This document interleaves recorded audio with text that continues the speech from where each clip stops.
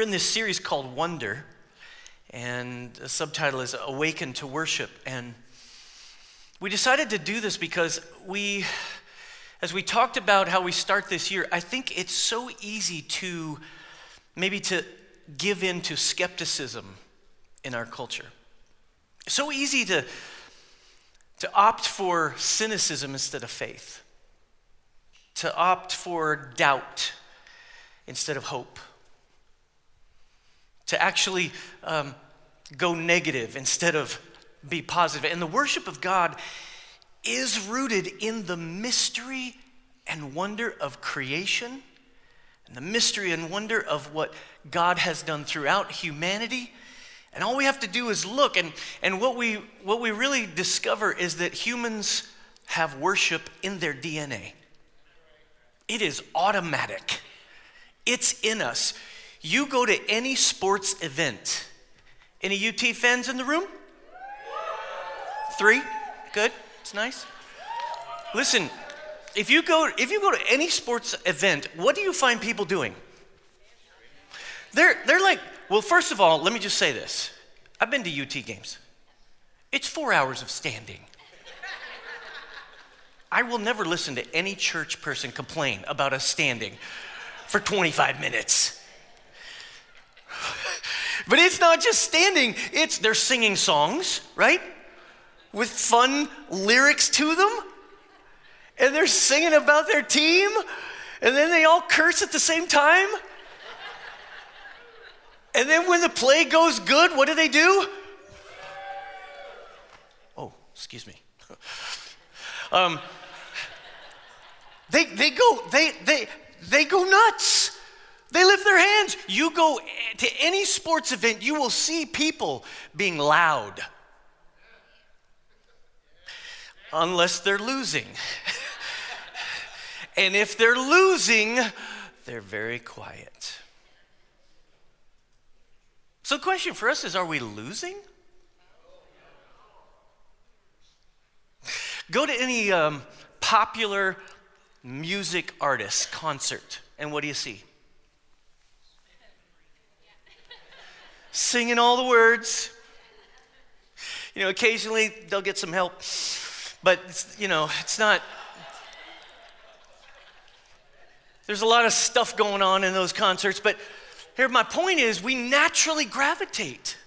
We naturally gravitate to the engagement of something that is beyond us. Artistry, a team. What do we call that team? It's our team, isn't it? We won the game. You're not even on the team. You don't play football. But it's yours. And so I just think it's important to ask the question, why is our worship so small when our God is so big? Are we tainted in some way? Are we selective in our worship? This week we're going to talk about whole person worship. Say it with me, whole person worship. Because the way we worship is so important. And it's clear that worship is a big, broad subject, and we're tackling it in a few weeks, but worship is an expression of our love and obedience to God. I don't know if you remember this, but everybody look up here at the screen. We spent about a whole semester and a half on something called the Surrender Solution. Okay, we haven't left Surrender Solution. It's just percolating under the surface. And I want you to realize that every series that we do this year will follow this pattern. It's going to follow the pattern. We're just going to go around the circle. So right now, we're in a pattern. We're in a series on worship, which is right in the center. Right in the center. Because we could define worship as love plus obedience. Obedience and love of God. That is a definition of worship. In fact, it's an equation. Love plus obey equals worship. And I think we could take that and realize that if we'll love him and obey him, our lives will begin to respond in worship. The first people of God, the first God followers, were so full of love, so full of wanting to obey God that there's a hymn book in the Old Testament called the Psalms. And in it, actually throughout the whole Bible, you find the people of God being encouraged to express their praise and worship to God in really aggressive fashion. And so I'm gonna just highlight a few of these, all right? Here, there. The first one is the lifting of hands. I love 1 Timothy 2:8 says, I want everyone everywhere to lift innocent hands toward heaven and pray without being angry or arguing with each other. Lifting up hands, what one version says, holy hands. When you lift up your hands, you're either celebrating or you're surrendering. And both are good. Clapping of hands. We clap our hands. Psalm 47:1, come everyone, clap your hands, shout to God with joyful praise. I just want to remind you that we're not clapping for Taylor, who did a great job leading worship at the end of this. I mean, you can clap for him. I'm not saying you can't. I'm just saying when we finish a song like that, it's like, yes, we're not saying, good job, band. We're saying God is on his throne. Sometimes we forget that. Standing is another way to worship God, which I've already mentioned. The aforementioned UT 4-hour games.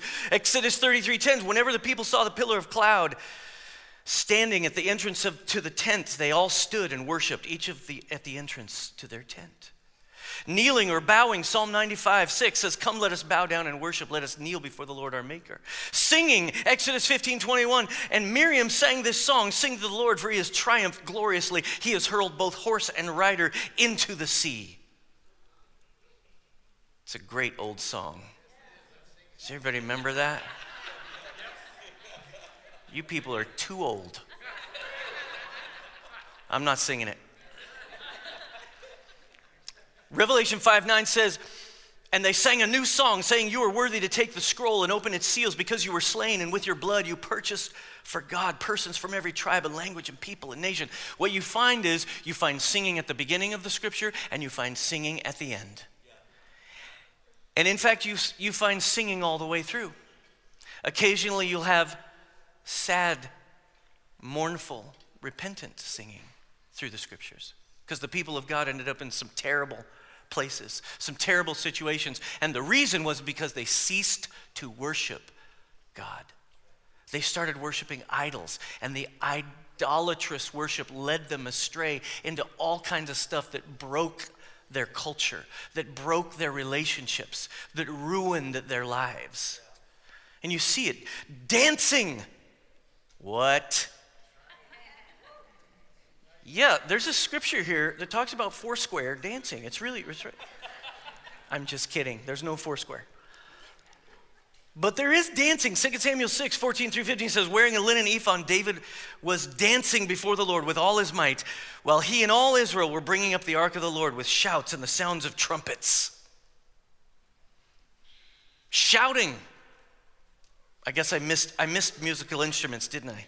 Let's go back to musical instruments. Musical instruments, Psalm 150 says, praise him with the sounding of the trumpet, praise him with the harp and the lyre, praise him with the timbrel and dancing, praise him with strings and pipe, praise him with clash of cymbals, praise him with resounding cymbals.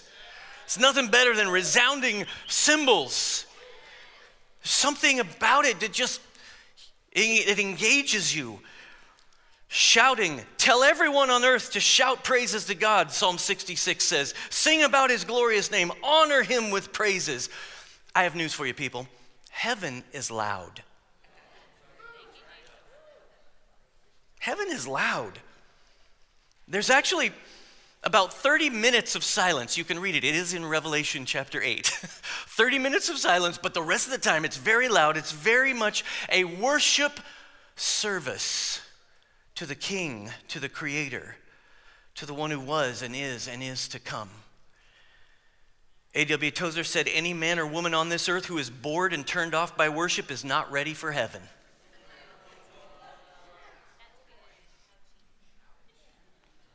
Consider this, the primary word for praise in the Old Testament is halal, which means to boast, to shine, to be clamorous, to rave, to make a show, to celebrate. It is the extemporaneous and unsolicited response to a favorable and joyful situation. It's where we get the word, it's part of the word hallelujah. It's putting together that word halal and Yahweh. Hallelujah. Hallelujah. God, you have given us a favorable and joyful situation. Regardless of our sin, regardless of our downfalls, regardless of our failures, regardless of the broken world around us, you have a good purpose and plan for us, so we worship you. I think there are encouragements all through the scriptures that assist us in becoming worshipers. Not just in this room, but outside this room. And I want to teach you a little bit about this today. Whole person worship in Mark chapter 12, if you want to go there with me. Mark chapter 12, you can also follow along, of course, in your message notes. All you got to do is click on the QR code there on your seat back pocket and hit next steps. You'll see it right there. You can follow along with me in message notes. But here's Mark chapter 12, verse 28 says, one of the religion scholars came up. I'm reading this in the Message Bible, which is the modern day version. It says, hearing the lively exchanges of question and answer and seeing how sharp Jesus was in his answers, he put in his question, which is most important of all the commandments? Jesus said, the first in importance is, listen, Israel. The Lord your God is one. He's quoting Deuteronomy 6. He's quoting a passage known as the Shema. And it starts with, hear, O Israel, the Lord our God, the Lord is one. It means he is the only one and there is no other. He is above all. And so he quotes this, and then he says, and then he kind of interprets it. The Lord your God, the Lord is one. So love the Lord God with all your passion and prayer and intelligence and energy. And here is the second, love others as well as you love yourself. There is no commandment that ranks with these. These are the top ones. These are the two. These are the two that define worship. And so many of us, I think, compartmentalize our lives. You know, there's a segmenting of our lives that goes on. We put things in categories and then we kind of push them apart.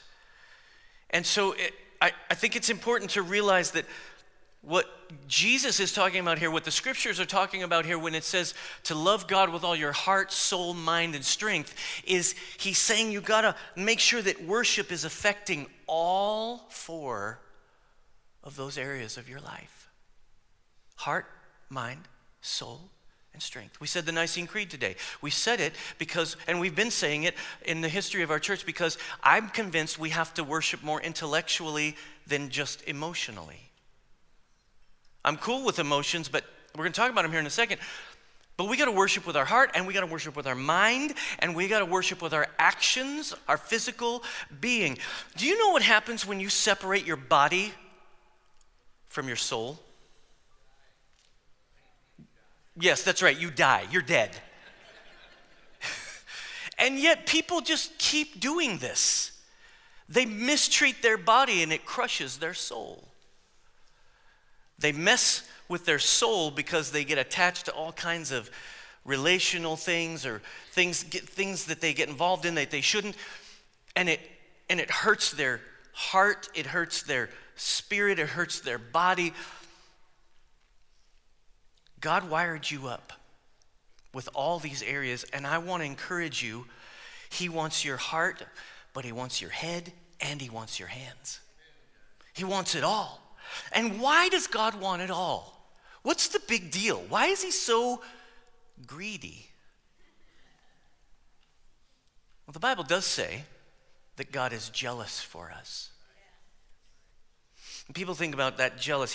The thing about God is he's perfectly jealous, and that doesn't make sense to us because we know jealousy is not a good quality. But let me put it in terms.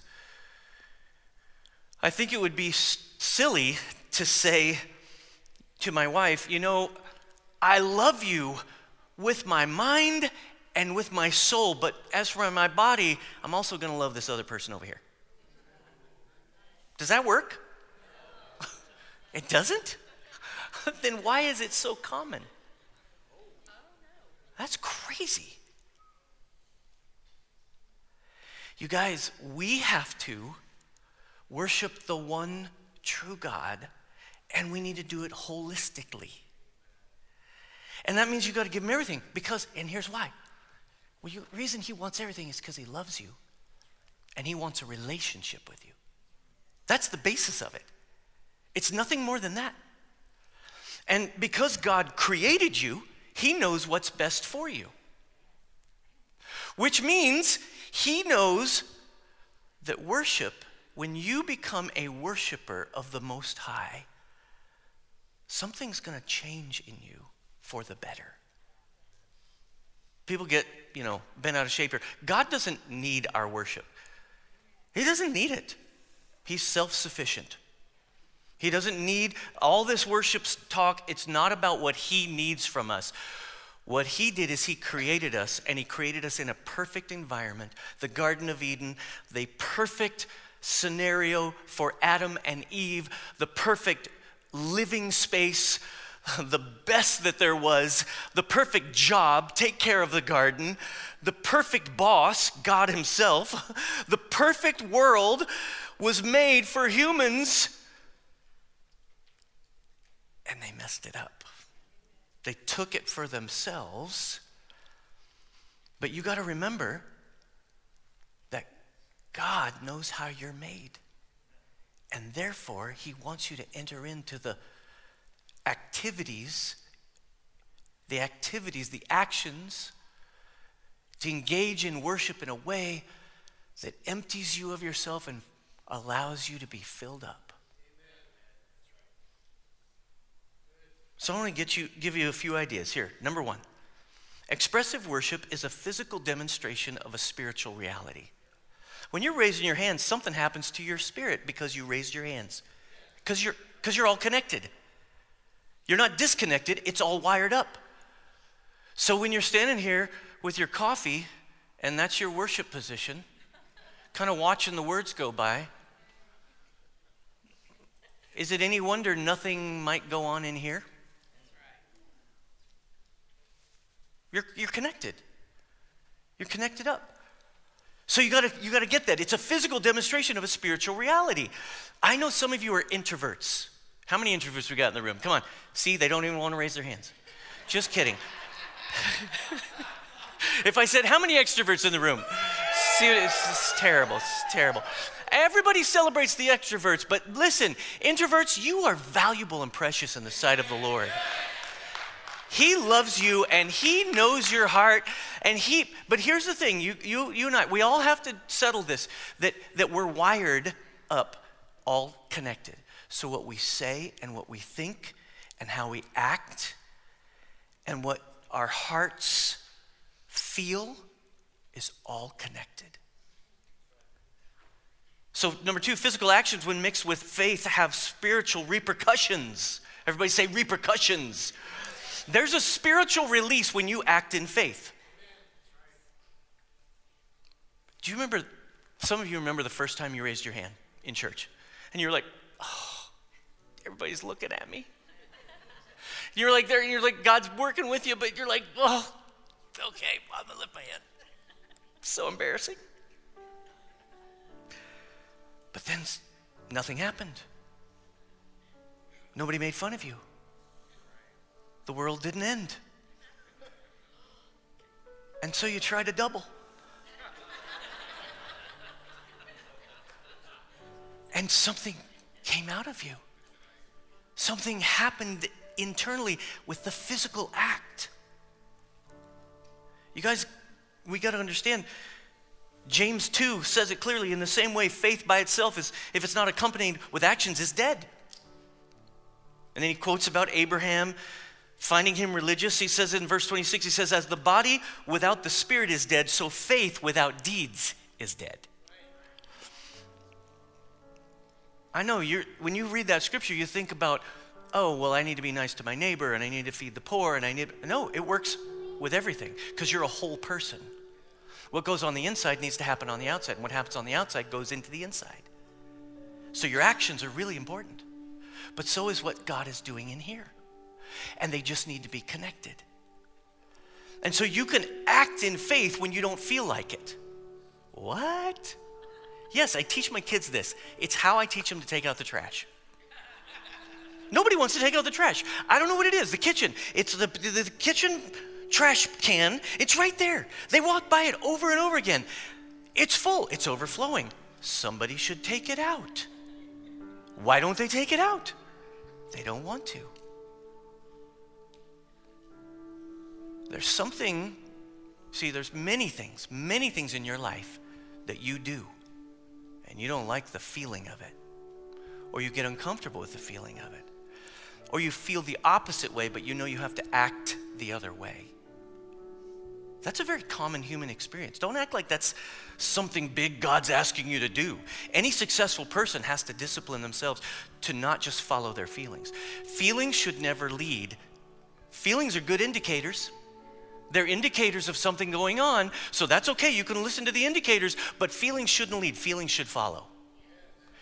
And faith leads, and then you act in faith. This is why when you love your enemy, when you love somebody who's been mean to you, something happens.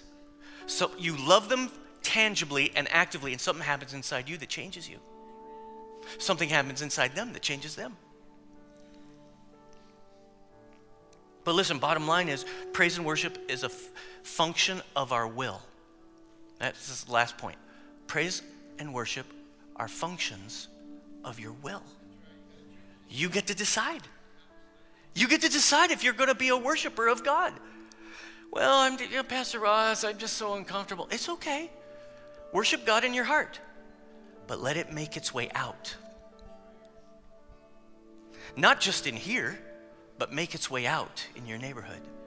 Make its way out in your activities and your expressions towards other people.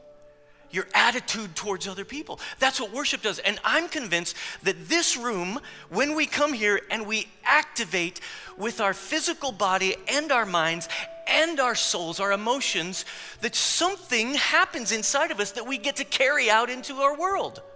That's right. Do it here, and you'll be able to do it there. I really believe that. And so some people are like, I don't know. I don't want to be a hypocrite. Do you know that the word I will praise the Lord is 21 times in the book of Psalms alone? One of them is Psalm 103. Bless the Lord, O my soul, and all that is within me. Bless his holy name. Bless the Lord, O my soul, and forget none of his benefits. Who pardons all your iniquities, who heals all your diseases, who redeems your life from the pit, who crowns you with loving kindness and compassion, who satisfies your years with good things so that your youth is renewed like the eagles. The psalmist is saying, I will bless the Lord because these things are true, even if I may not feel like it today. Today I feel old. I'd like my youth to be renewed like the eagles. I promise you, you enter into worship, you will feel that.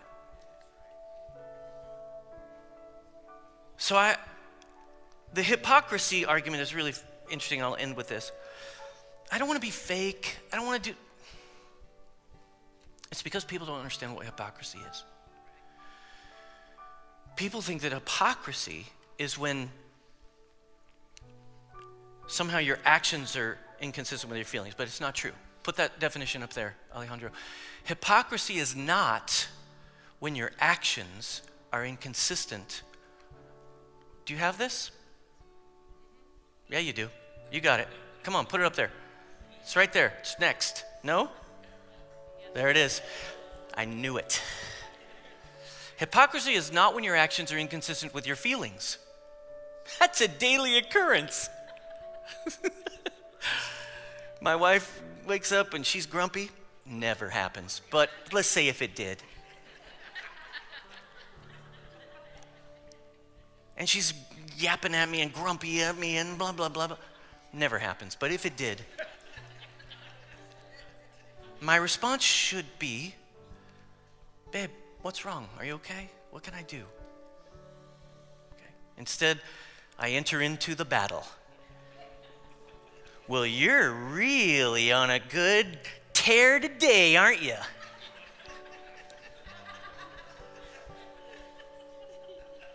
We all just ratchet it all up. Listen, actions are inconsistent with your feelings a lot because you've got to do some things. Hypocrisy is when your actions are inconsistent with your convictions. That's what it is. Hypocrisy is actually when your actions are inconsistent with your convictions. So the question you've got to answer today is, what do you believe? What do you believe about God? What do you believe about who He is? What do you believe about what He's going to do? Does doubt and disbelief cloud your soul? Or do you have faith, even a seed, even a tiny seed that you could offer to Him?